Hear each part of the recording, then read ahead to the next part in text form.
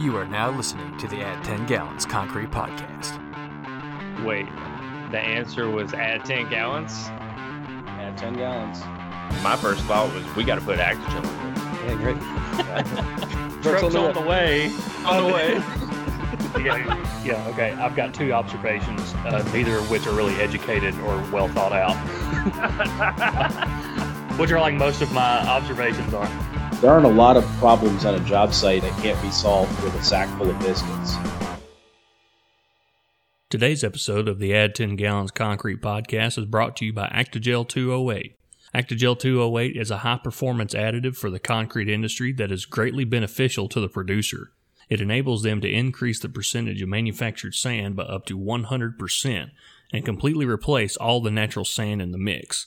In areas where natural sand is scarce, inconsistent, and expensive, this provides a huge benefit to any ready-mix company out there. Benefits of manufactured sand and concrete include consistent air content, improved compaction, and increased density. Now in the past, the downside of using manufactured sands was that they were hard to pump, hard to place, and hard to finish. Well, Actigel 208 solves all those issues. By improving suspension, stability, and the quality of the cement paste in the mix, Actigel overcomes the old issues with manufactured sand and leaves them behind. Let Actigel 208 improve the quality of your mix while saving money on every yard you produce. For more information, visit us at actigel.com. That's ACTI-GEL.com. Welcome in, ladies and gentlemen, to the Add 10 Gallons Concrete Podcast. We're back again after a small hiatus. We've been busy, but that's good. And I'm joined here with the boys, Paul and Joey. Paul. Man, it's going great. Glad to be back. This is one of the highlights of this job is doing this podcast. So good to be here. Good to hear it. Good to hear it. That gave him goosebumps a little bit. I'm the highlight of his day. Joey, what's up, brother? Everything's good, man. Good to be back, like Paul said, but the hiatus was for a good reason, so everything's good. For sure. We have been busy doing concrete things, but a lot is going on in the world since we last left these people. We got people invading the Middle East, and we got a Delta variant, and we got all kinds of stuff. But fortunately for you guys and us, this is a concrete podcast where we talk about concrete stuff, so... let's talk about concrete stuff while the world's crumbling around us. I was about to say we are not talking about Kabul on this podcast. No, we're gonna keep it to concrete for sure. I tell you what, speaking of concrete and cool things that are happening in concrete, obviously we work for Active Minerals, and the Actigel 208 product is our primary and what we do on a regular basis, but I've been given a couple sample requests recently to 3D concrete printing projects. Most of the time it's through universities, and sometimes it's through research groups, but most of the times it's through universities. So after a couple here recently, which is, usually there are a few here and there, but I've had a couple recently. So I did some research online, thinking, where's this going? Where's all this culminating to? Is this going to be a huge application we're going to see coming up here shortly? And it might be. But all the stuff that I was looking at and what they're messing with 3D printing is relatively small volume and small projects. But with that being said, they're super cool.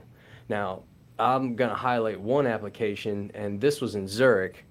So, it's not right in our backyard, but it's 3D printing nonetheless. What they're doing over there is 3D printing blocks. But the cool thing about these blocks are that they're not applied horizontally in like the usual way where you have horizontal blocks and grout in between and stuff like that. They're actually printing them in different shapes where they're put together in a very specific way. Orthogonal. Oh gosh, is the message. There's your word. Is the method in how you put these things together. But it distributes the flow of compressive forces down to the foundation, and the foundation of this bridge that they were building is tied together. It's a footbridge, so it's not taking care of vehicle traffic or anything like that. But it's a footbridge in a park, and it's pretty substantial as far as total length and everything like that. And it's got 4 points of entry, and it kind of meets in the middle. It's really intricate and cool.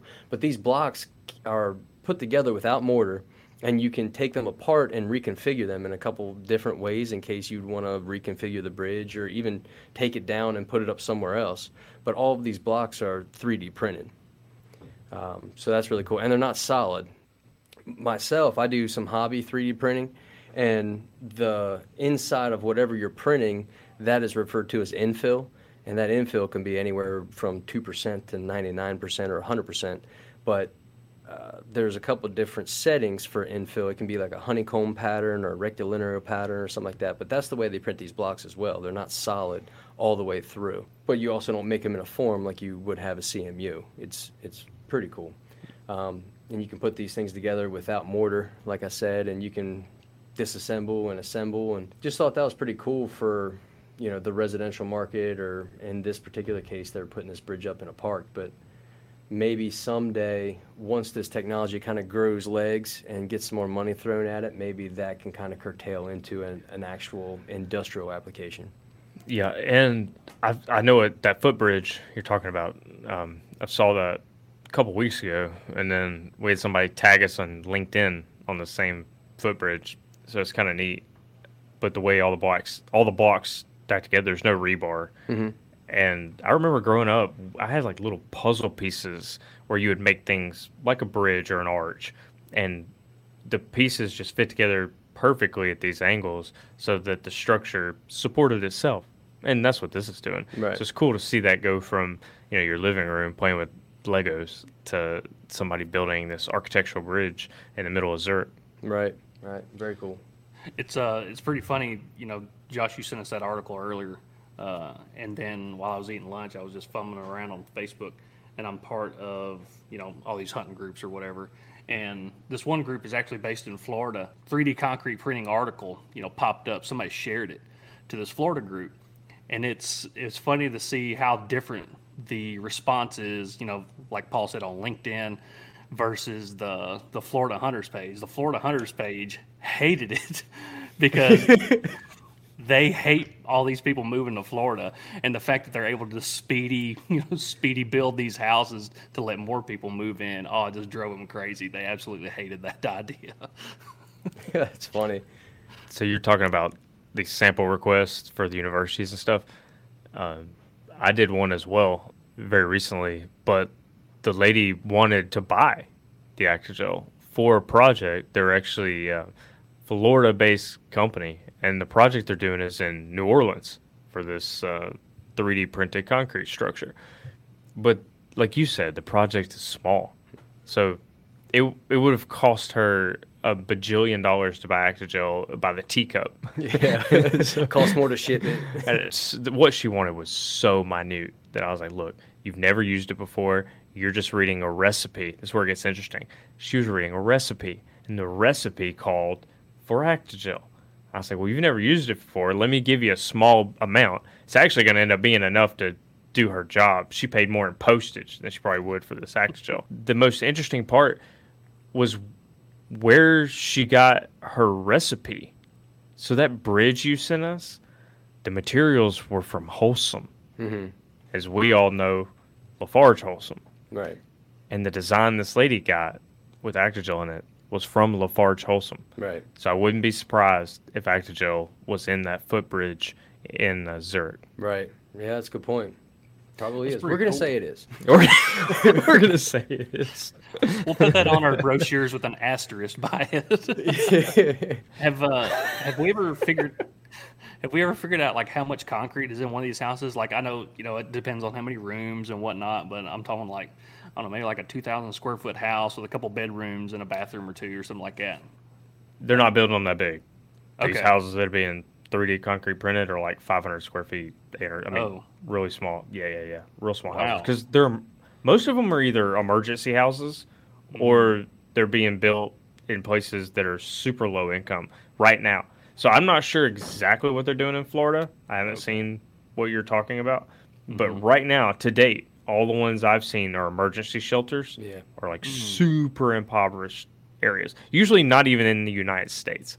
Right. So I'd have to see exactly what you're talking about, but they're usually really, really small. Yeah, if I find it, I'll dig around for it later if I think about it, and I'll try to send it to you guys. Well, and switching gears from building stuff really, really small to the giant, biggest builder we have in this country. Paul, you have a really cool article going to the opposite end of the spectrum. Tell us about who's building everything large.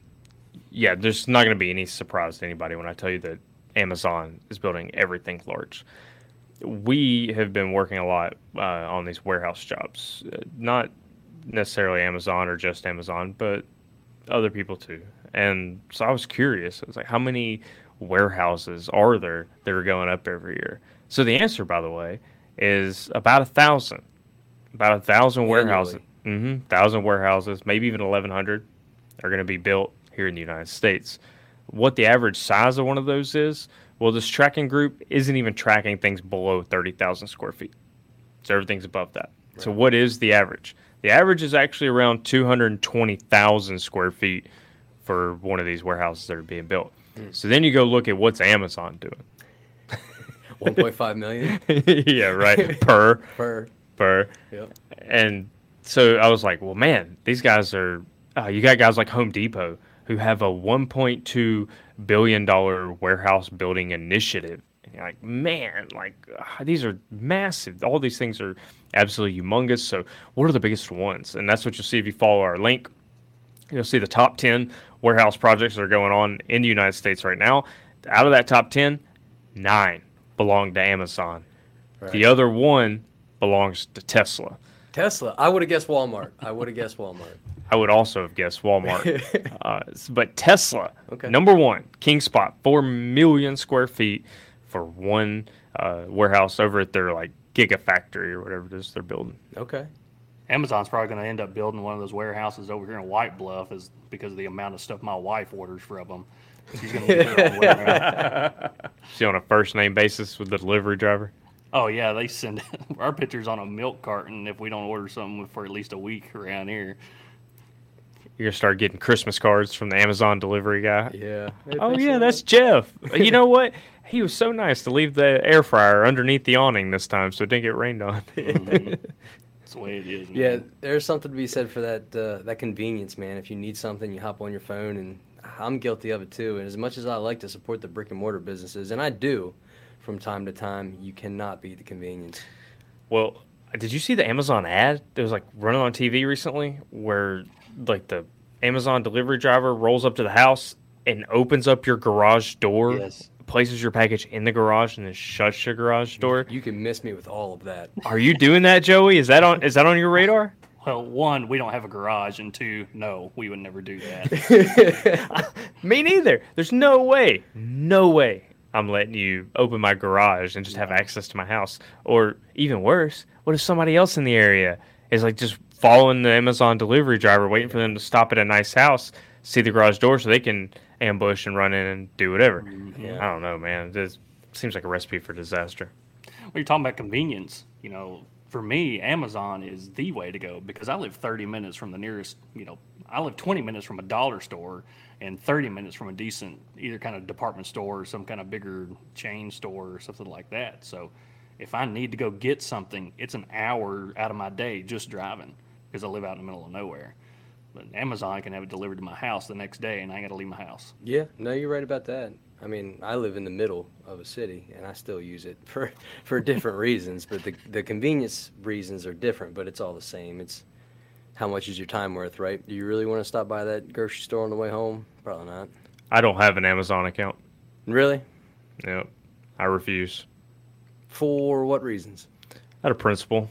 Okay. That I followed the Dave Ramsey program for so long that not buying things is like ingrained into me. Okay. And so I was like, nope, not going to do it. Not going to tempt myself with the ability to purchase things. So you know what I end up doing? Asking other people with Amazon accounts to order stuff for me. So your principle is don't buy it unless you can pay cash or resist temptation to buy stuff you don't need? Oh, the principle is definitely don't buy things unless you have cash to buy it. But the side of it that allows me to control myself when I'm sticking to the budget is that I don't have an app on my phone that allows me with one click to just go in and get anything I want. There's other barriers to that I have to cross. Like, how bad do I really want that? Well, I have to get up and go get it. Or I have to ask somebody, hey, will you please go get that? So there's at least other barriers in place. Are they strong barriers? Not really. But it makes me think. It makes me pause. And I end up spending less because of it. Okay. All right. I can't hate on that, man. Yeah. Financial responsibility isn't something that's necessarily practiced by the majority of the population. Dude, you have no idea how hard it was for me. So for the people watching, I just bought a new truck, And Dang, nice truck. thank you. And I move at the speed of cash. So it took me a long time to not only, one, have enough money to buy it, but then number two, make the dang purchase. You get that much money in a bank account and you start thinking about all the other stuff you can buy with it. Well, thankfully, though, the program that I followed, I met every category. I was doing all the right things. Everything's in place. And if I had the cash, then I had the ability to do it. But I was glad to do it because some of these job sites we were on, I just needed a tougher vehicle, I feel like. So we stepped up. Yeah. I got a white truck now, so that gives me access to every job site in America now. That's what it really was. I rode in Joey's new truck, and I was like, God dang. Like, what am I doing? I'm a peasant. I need to go out here and get me a new truck. Joey rolled up in a new white 4-door pickup truck, and all of a sudden you see guys grabbing shovels. The supervisor's up in here. That thing's too clean. Watch out. Yeah. But yeah, moving on. I mean, we definitely have a great show for you guys here today. We have Laura Hutt on, and it's not very often that a podcast gets to interview another podcaster, but that's what we're doing today. We're going to see how Laura does on the other side of the microphone, but she's going to talk to us about Women in Steel Toes, and that is a podcast that you can get wherever you get your podcasts, or visit them online at womeninsteeltoes.com. And she's going to talk to us about what her podcast does, the goals of her podcast, the type of guests that they have, how the podcast got started, and kind of her origin story of how she got into the industry as well. So it'll be a good one, and y'all sit back and enjoy Laura Hutt on this episode 21 of the Add 10 Gallons Concrete Podcast.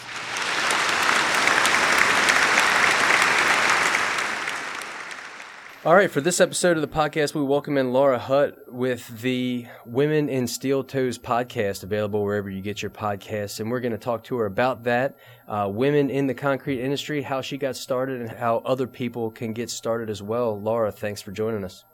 Thank you for having me. I'm excited. Yeah, I'm excited too. It's not every day we get to interview other podcasters. How does it feel being on the other side of the microphone? It's kind of nice. I feel less stressed over here. There's a lot less work to be done, isn't there? Yeah, I just get to sit here and talk. It's great. Awesome. Is this the first time being on another podcast, talking about your podcast, or have you done this before? It's my first time talking about my podcast, but I've been on a few other podcasts prior to this. Okay. Awesome. To start off for our audience, tell us a little bit about yourself, who you are, where you're from, and how you got into this wonderful industry of ours. Yeah, so my name is Laura. I'm from Ottawa, Ontario, in Canada. I got into construction kind of by a fluke. I had no idea what I wanted to do coming out of high school, and I ended up taking a civil engineering course and ended up doing a co-op for a contractor and just kind of fell in love from there. So now I'm a site superintendent for a larger construction company here in Canada. And now I built a lot of not a civil infrastructure, but a lot of industrial infrastructure, a lot of airports, hospitals, things like that. So yeah, I kind of fell in love with that, and from there I kind of boomed Women in Steel Toes. Well, it seems like you're gaining a lot of experience on a lot of different types of job sites and things like that. But the origin of Women in Steel Toes, how was that conceived? How did that come about, and how has it grown since its inception? Yeah, it actually came from a bad experience. So when I first started in construction, I worked on a framing crew, so I framed houses. And it just wasn't well set up. It was a one-off experience, but I just had a really bad sexual harassment issue.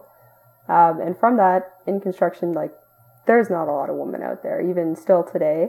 But back then, I was the only woman on, there was a huge development site, only women there, and nobody to talk to. I just thought, you know what, I had to toughen up, be one of the guys. I'm going to be here. I have to show that attitude. So I went back out there, and then as soon as I went on to my next job, which was a bit more of a management role, I took a step back, and I'm like, that was so not okay. And figuring that out on my own was a little bit of a process, but I didn't want anybody else to have that experience.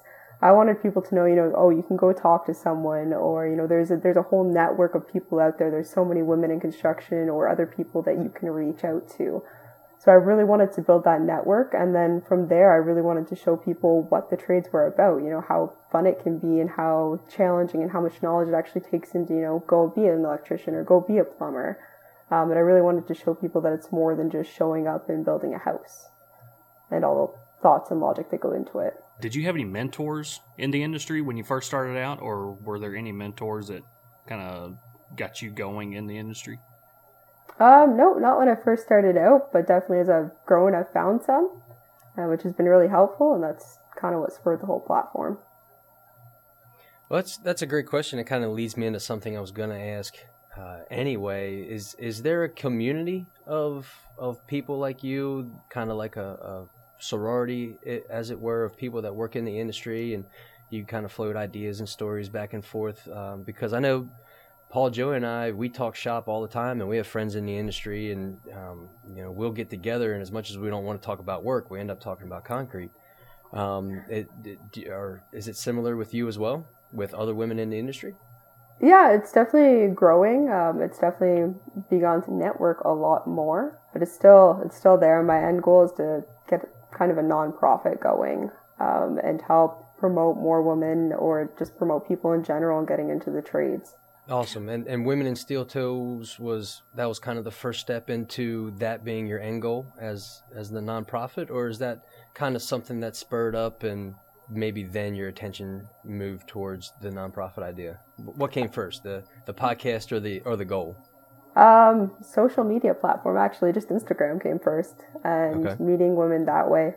And then the podcast came through that, and then through that kind of spurred an idea of doing a nonprofit to help people learn about construction.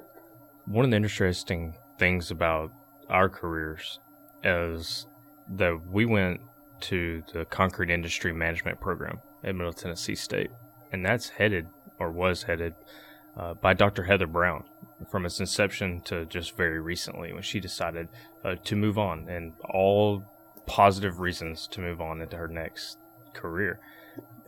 And she has done a very similar thing where she had a message to say, hey, the trades, construction, it's only men only because they're the ones that are thinking about it. That if women took a look and reframed and said, hey, this is actually a rewarding career for lots of reasons, whether you're an electrician or a project manager. And so she has brought so many women into this business, and I'd love to connect you guys afterwards. I think she'd be a great resource for you if you're not already using her as a resource. That would be amazing. I'd love to make that connection. Thank you. Yeah, for sure. Because with your future goals as a nonprofit, I think she'd be a great person for you to reach out to and help push you forward in that, really.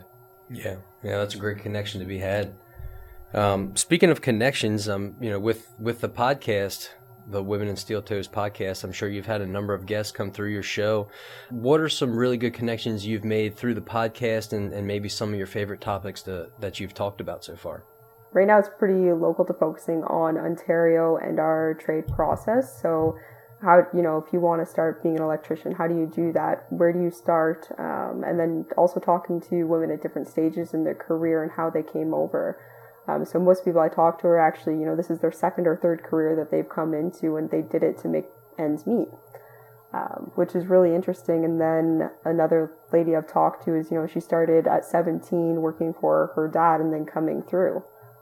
So it's been interesting to see how everybody's kind of had that process, and really just telling the story of how people grew into the industry and humanize it and market it to more women. Awesome. Well, we've certainly noticed the shift to a little bit higher percentage of women in the industry as well. But, speaking from a champion of women in the industry there, what would you say are the most positive aspects of that increasing percentage of women in that industry itself? What are some of the positives that are coming from that change? Right now, it's a big, I don't know, I'm sure you guys are feeling it too, but there's a labor shortage. So having more women in there, it's been good for community, and it's been good for bringing more people in general. I'm a big believer in, to simplify it, monkey see, monkey do. You see somebody out there that looks like you doing something, it's more of an, I can do that too. So getting more people out there and making them more visual, the more you see, the more you're going to grow. That's a great point. That's great. I didn't even think about that. We definitely need more bodies on the job site for sure. And that's in every industry, but ours isn't exempt from that. Say you're one of your guests is maybe looking into getting into the construction industry, or they're new to the industry, what are some top pieces of advice you might could give somebody in that position? Do figure out what you like. There's so many options, and there's honestly so many great programs where you can even go in and try out a few different trades at first. Figure out whether you want to be the trades or do you want to be in a more management role. Kind of think about what you like to do. Do you like to work with your hands? Do you like to organize things? Do you like structure, schedule? How does that work together? And then look at all the grants that you can get. There are so many opportunities to go through all of this training for free. And there's even, if you're a single mom going through it, there's grants to help you pay for that transition time where you're not getting paid a lot of money or not getting paid at all while you're going to school. And just kind of see what's out there, because there's so many options and there's so many connections that I've been able to make as well, where I can help guide people depending on where they want to go. There's no training for supervising all these roughnecks out there. Oh, no. How in the world are you getting away with that? Patience. She says with pain in her eyes, patience. Well, perfect job for a single mom. Nobody has more patience than a single mom. It's true. Yeah. So much truth. It's just like babysitting kids. It's fine. Yeah, the construction guys are they're like toddlers, just running around. Hey, don't put that in your mouth, Oh, but they're so smart too, and there's so much you can learn by being out there and like figuring it out with them and working together with them. It's a whole other world out in this industry. Yeah, we talk about it all the time about how much field experience differs from, school experience. When we went through the CIM program, there's a lot of classroom, a little bit of lab, and then we did our internship. And we learned a lot on our internship, but it wasn't until we just dove headfirst into the industry where we really started to learn things, and not discrediting CIM or anything that we learned there, but the difference is you can't imagine it until you experience it. You learn something literally every day when you're in the field. Yeah, you can go out there and memorize the drawings back and forth, and you go in the field to build it, and it's just not going to work exactly the way it's drawn. It happens every time. Yep. When you have your guests on the podcast, or even when you're just talking to other women in the industry, what are some of your favorite topics to discuss? A big one that comes up all the time is bathrooms. Believe it or not, it's about, like, have you ever had a site with like an actual bathroom or like something that works? And then just even how they got started, because I find there's so many women that come from so many different backgrounds. Most people that I've met through the trades have started as, like I said, a second career. So figuring, some people are from finance, or how they get into construction, what led them there, what sparked their interest is really an interesting one to talk about, because I find that's where you find their passion and figure out what really made them get into this role. You don't have to give any names or go into detail, but I'm curious, what is probably the most radical transformation that you've come across as far as previous profession to being in the industry? Are we talking about like a corporate lawyer? Are we talking about a professor? Are we talking about someone that used to run a company? What's the most radical transformation that you've come across? This lady, she had a really cool marketing job. She's telling me about it. She's amazing.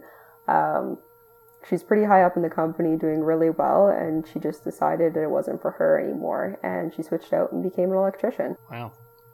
It's a pretty smart person there. Yeah. Did she have to go be an apprentice? Yeah. So she did. Her main reasoning was she had a young kid.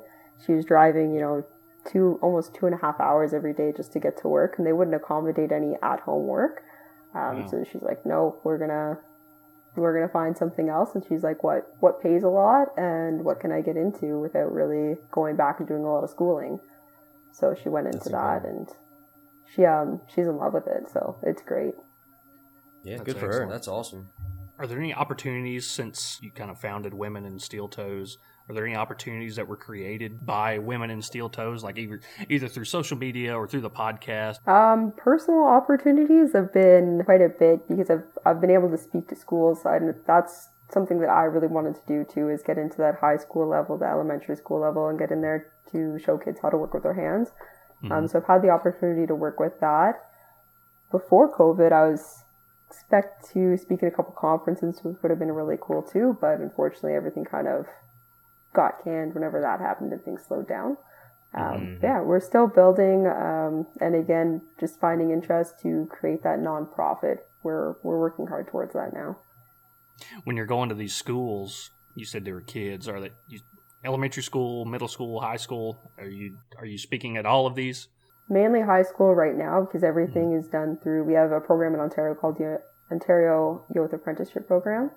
So it aims towards taking high school credits, and you actually go work directly in the trades, so it can go directly towards your apprenticeship. So it's really speaking to kids in those programs and talking about the different avenues of trades that I've worked out, what my job is, and what I do on a day-to-day, and where my passion lies. Do you kind of see those or the reception for women in the industry? Do you see that growing even at the high school level? Are more and more girls wanting to get into construction than maybe there used to be? There's definitely been a growth of women coming into construction, and it's been fantastic to see, and people getting excited about it too, which is nice. That's really cool. Here in the States, we have vocational high schools where the curriculum is pretty much split between regular classroom stuff where you learn math, history, science, and all that stuff. But then the other half of the curriculum is whatever skilled position that you choose, whether it be welding, diesel mechanic, electrician, so on and so forth. It kind of combines that apprenticeship program with a typical high school education. Are there things up north of the border around you that is similar to that? Do you have vocational programs in high school? So I can run off experience from my high school. We were a pretty rural high school, middle of nowhere, but we had a lot of shop classes. So you had the opportunity, anybody can go in and take them. You take woodworking, automotive classes, welding classes, and just add them into your curriculum. And then again, they had the OEAP program. So it's basically taking a 4-course co-op. So you're taking your whole semester and going and working for someone. And then you're still getting, your English, your math, and everything else. But then there are also the options to take more academic classes as well, depending on where they wanted to sit. You know what? That's kind of how the public school education used to be here in the States, and they kind of went away from the shop courses and things of that nature in a lot of different areas. And the vocational schools kind of got, or definitely got more popular and more state funding than they had in the past. That's interesting. Yeah, I wish we still had more of that. Josh, like you said, that used to be a big thing. And Laura, you said you grew up, in a rural area with a rural high school. That's exactly what we did, or where I grew up. We had shop, we had ag class, woodworking, all kinds of stuff offered to us at that age for whatever we wanted to do besides, classroom stuff. And getting more and more away from that. And I don't know if it's because they're just pushing college so hard these days or what the deal is. But in my opinion, we've talked about it on this podcast a lot, that the demand for blue collar, people that work with your hands, that demand is increasing every day. But the supply is dwindling. Skilled labor is at its highest demand probably right now with the labor shortage, but the supply just isn't there. And Laura hit on that earlier. Said there's 50% of the population isn't even looking at these construction jobs, right? And they should be, because mentally they're obviously qualified, and sometimes physically they're also qualified, and so they need to go and understand what jobs can they be really good at. And you don't know if nobody tells you. Like, if nobody's exposed you to these things, then you won't know that, hey, I could be a great project manager, I could be a great project supervisor. Maybe I'm not going to be on an oil rig, but I can't be on an oil rig either. So it's not strictly gender roles. It's about knowing what you're good at. And Laura, that's what you're out there trying to spread that word, right? Exactly. And that's the thing too. And even to touch on the physical aspect, like, you might not be strong enough, but you can be smart enough, so you can figure it out. There's so many tools out there to help you, lift things or get into certain positions. And typically speaking, women can be normally a little bit shorter, so they fit into different spots as well. That's you. You get to go into the hard spots. Yeah, well, Sometimes, yeah. I try to be the supervisor on the site and like point to these guys, like, pick that up, move that over there, bolt that down. How'd that go for you? Very well. Very well, that's good. They try to send me into the tight spots, and I'm the biggest one of the group. I don't know what the deal is there. Do not get it twisted, though. If there's a physical labor job where you are guaranteed to get dirty, Joey's the first one to volunteer. If there's someone climbing up on a concrete truck, it's going to be Joey. I'm like Pigpen. You just hang around me, and you're going to get dirty. That's it. There usually isn't a shortage of brawn on a job site, but there's usually a shortage of intelligence.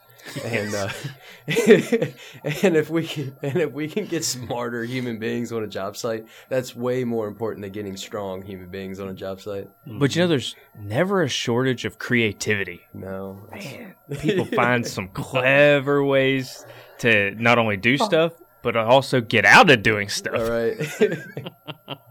They get too creative trying to do things sometimes. Just don't get it. Speaking of which, Laura, what do you think is the craziest thing you've ever seen on a job site? This is a question we love to ask people. You have plenty of experience on a job site. Oh, goodness. It's mainly involving ladders, to be honest. The way people get up on ladders and the way where people shove ladders, I get concerned. Well, you're going to have to elaborate on that, just so you know.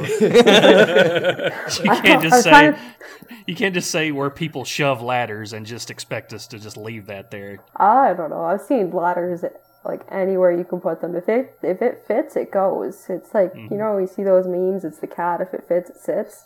That's what I see with a ladder. If it fits, it goes. Like, it's up in a ceiling, up on a lift, and I'm like, what are you doing on a ladder up in a lift 8 feet in the air?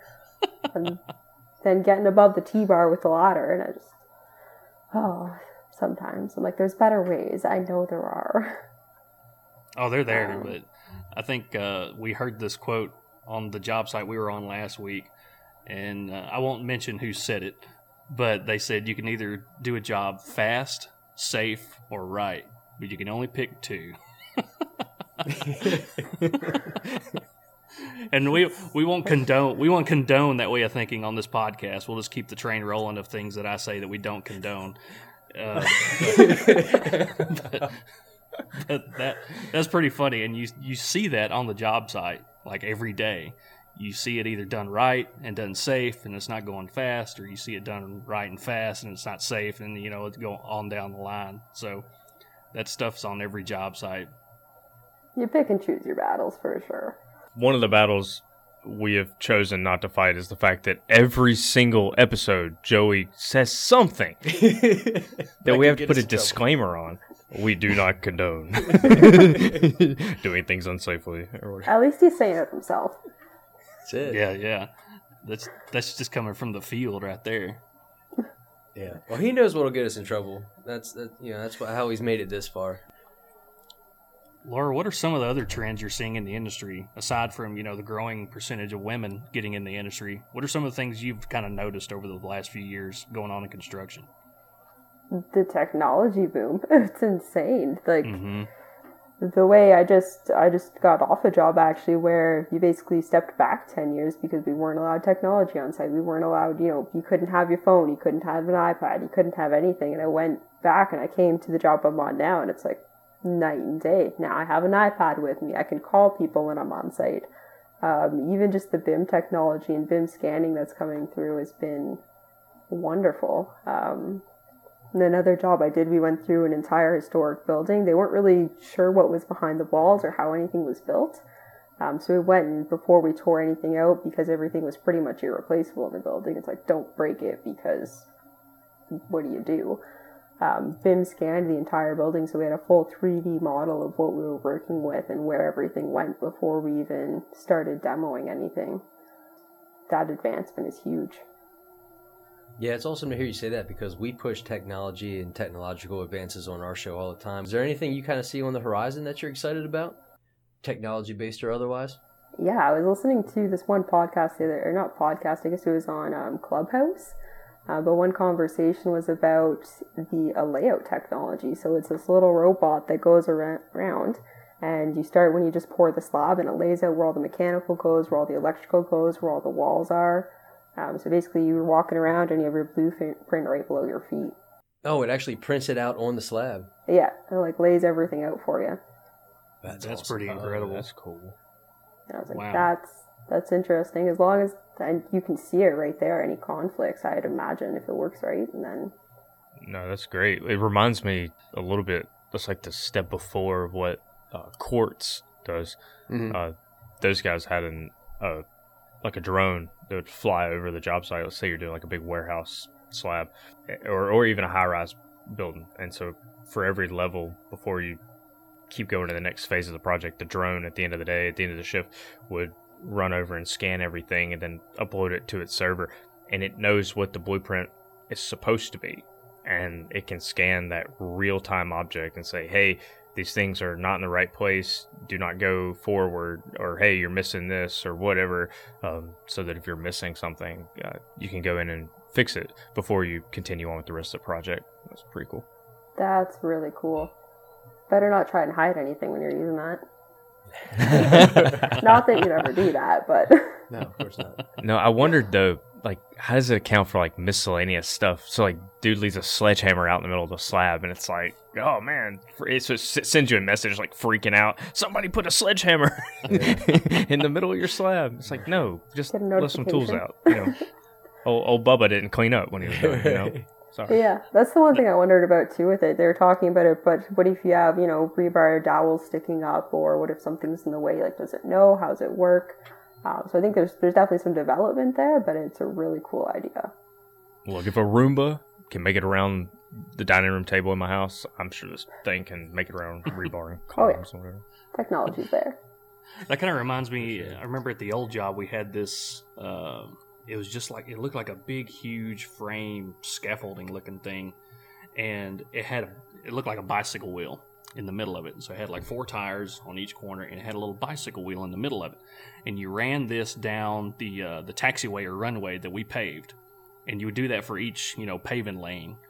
And I think you would either do it once or twice for each lane. But anyway, looking back, it's kind of archaic the way it operated. So you ran this rig down the lane, and this bicycle tire would pick up irregularities in the slab. And so it would just print out almost like a seismograph if there were any disturbances in that bicycle wheel. So you could be going along, and there could be a pebble. I mean, it almost looked like the coarsest particle in manufactured sand, maybe like 1/8 of an inch pebble, and it would hit that thing, and there would be a huge spike run up in that that piece of paper. So of course, the engineers would freak out, and you got the guy over there like brushing everything off with a broom, because if you run over this pebble, it shoots a spike up there. And now looking back, like I said, about how archaic that seems right now, considering we have drones that would just scan that slab and let us know if something was wrong with it, and take into account that, there may be a pebble laying on the slab that's not going to make you tear out a panel. It's wild.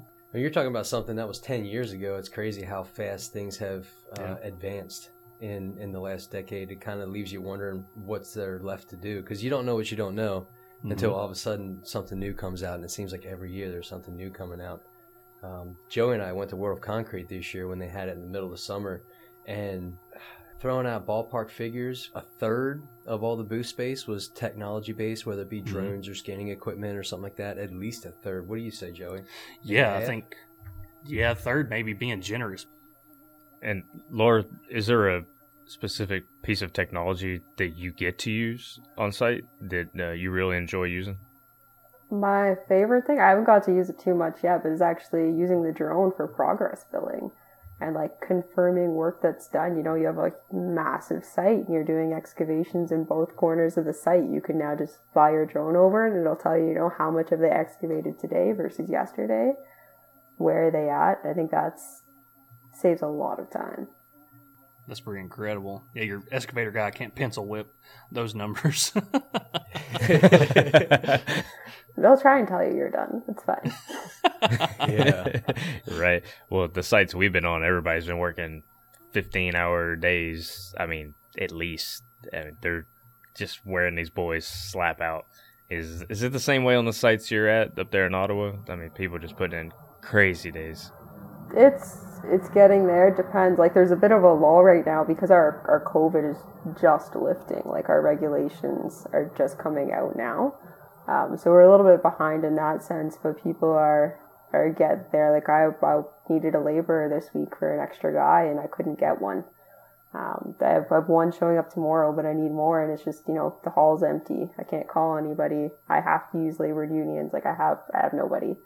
So now, there's me out there doing things that I shouldn't be doing. Not that I'm doing them, but it's working with people to get it done. It's definitely made my job a little bit more creative to find manpower and to find, different ways to do things and to be a little bit more innovative of how I work with the trades that I do have on site. Mm-hmm. Laura, I kind of want to go back to, Women in Steel Toes, and you mentioned you wanted to become a nonprofit, in the future. As a nonprofit, what would you be doing? What would be the goal or the mission of the nonprofit? I want to help fund training to get people started in construction. I want to build awareness for women in construction, and I want to build awareness, like marketing towards trades even, and letting people know what actually goes on when you're on site and what you do as a trade. It's still dirty work, but it's not necessarily impossible work. As you mentioned before, Paul, you're talking about, only 50% of the population isn't really accessed. Well, further to that, you're looking at only 13% of men who even think about construction as a career option, and it's less than 1% for women. So just to even get people thinking about it and get it in their heads, it's really just about spreading awareness, providing training, and then trying to motivate more women to get into the field and provide, resources for them. What do you need to get started? Wow, that 13%, it kind of caught me off guard. I expected it to be higher, but I don't know if it's because, where I grew up and where I live, and the majority of people are looking at, kind of either blue collar or at least blue collar industries, maybe not blue collar jobs, but that's pretty wild. Just 13% of males are interested in construction. Wow, that's not good news, actually. I was in the same boat as you as well, because it's very rural. Everybody I know, they're a carpenter, they're a plumber, they're out there doing things, they're operating equipment. And then to hear that stat, I was like, I guess that makes sense. Golly.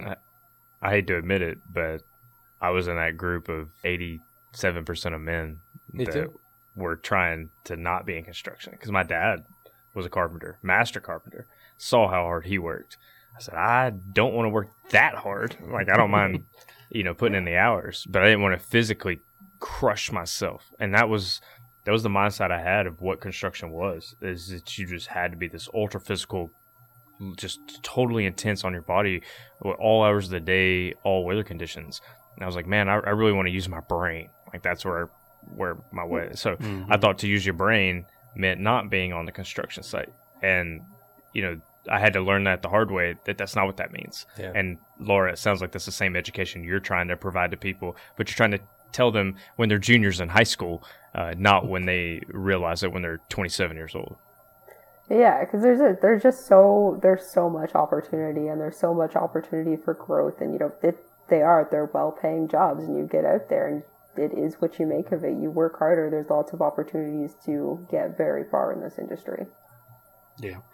Yeah, Paul's the same thing for me, but with farming. My dad, he offered to hand basically everything over to me and let me farm, but in helping him farm and knowing how hard he worked, day and night, especially during planting or harvest season or whatever. In my mind, that's what farming was. I didn't know anything else, so I sure as hell didn't want to farm for the rest of my life. I didn't think I would live that long. But farming has changed so much now, just like construction has. There's so much more tech. You got GPS on these tractors and stuff. You can just set your border in the field, and that tractor or whatever piece of equipment would run that thing for you. And so it's different. And then I think it was mentioned about going to college or doing something else besides having to work with your hands or doing that kind of work for a living. One thing that I'll never forget that really got up under my skin is we were on a job site. We were at Dover Air Force Base, and I don't remember if it was a supervisor. They didn't work for us. It was for, I don't know if he was from the base or some other third-party inspection thing or whatever. But he said he went to college so that the only piece of wood he ever had to pick up and work with was a pencil, and that crawled all over me, and I had to leave the room. I mean, my face got red. I just left the room. But that's a punchable offense. Oh, that guy, yeah, that guy's pencil deserves to be shoved into his eardrum. But we do not condone. I'm leaving that in. That'll be an Instagram clip. But that kind of attitude is what has kind of led to this, minus 15% of men wanting to get into construction. If you have that attitude, you're right. So yeah, the negative connotation that was placed on blue collar work for the last 2 decades, while the secondary 4-year education was pushed, and now you have an entire population of people $50,000 to $100,000 or more in debt and working jobs that pay just as good as those blue collar jobs do now. You wonder how you got here, and that's it. It's the vernacular that was used. We got sold a false bill of goods when we graduated high school and rant. Well, thankfully now we got Laura here. She's gonna fix it. Her and a lot of other people, but the work that she's doing is certainly commendable, and we really appreciate your time to come on the podcast here and talk about it. No, thank you for having me. I'm glad you're helping spread my voice. That's great. Well, that'll do it. Thanks very much, and we'll keep an eye out. We'll keep an eye out on the podcast, and we'll promote some of your episodes. And as you develop that nonprofit, please reach out to us. And if there's anything we can do to help spread the word, spread the message, we will not hesitate to do so. Thank you so much. I appreciate that a lot. Yeah, let us all know where we can find Women in Steel Toes. So main platform on Instagram is Women in Steel Toes. You can check us out at www.womeninsteeltoes.com. And then we also have a pretty strong Facebook page as well. Just search Women in Steel Toes on Facebook. And our podcast is available on Apple, Spotify, any main podcasting streams. Excellent. Awesome. Well, thanks again, Laura. Have yourself a good day.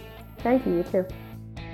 That's going to do it for this episode of the Add 10 Gallons Concrete Podcast. One final thanks to Laura for being on the show, and thank you for listening in. Be sure to hit us up on our social media pages as well. That's Facebook, Instagram, and YouTube. Search out Add 10 Pod for all the bonus content that we put out throughout the week.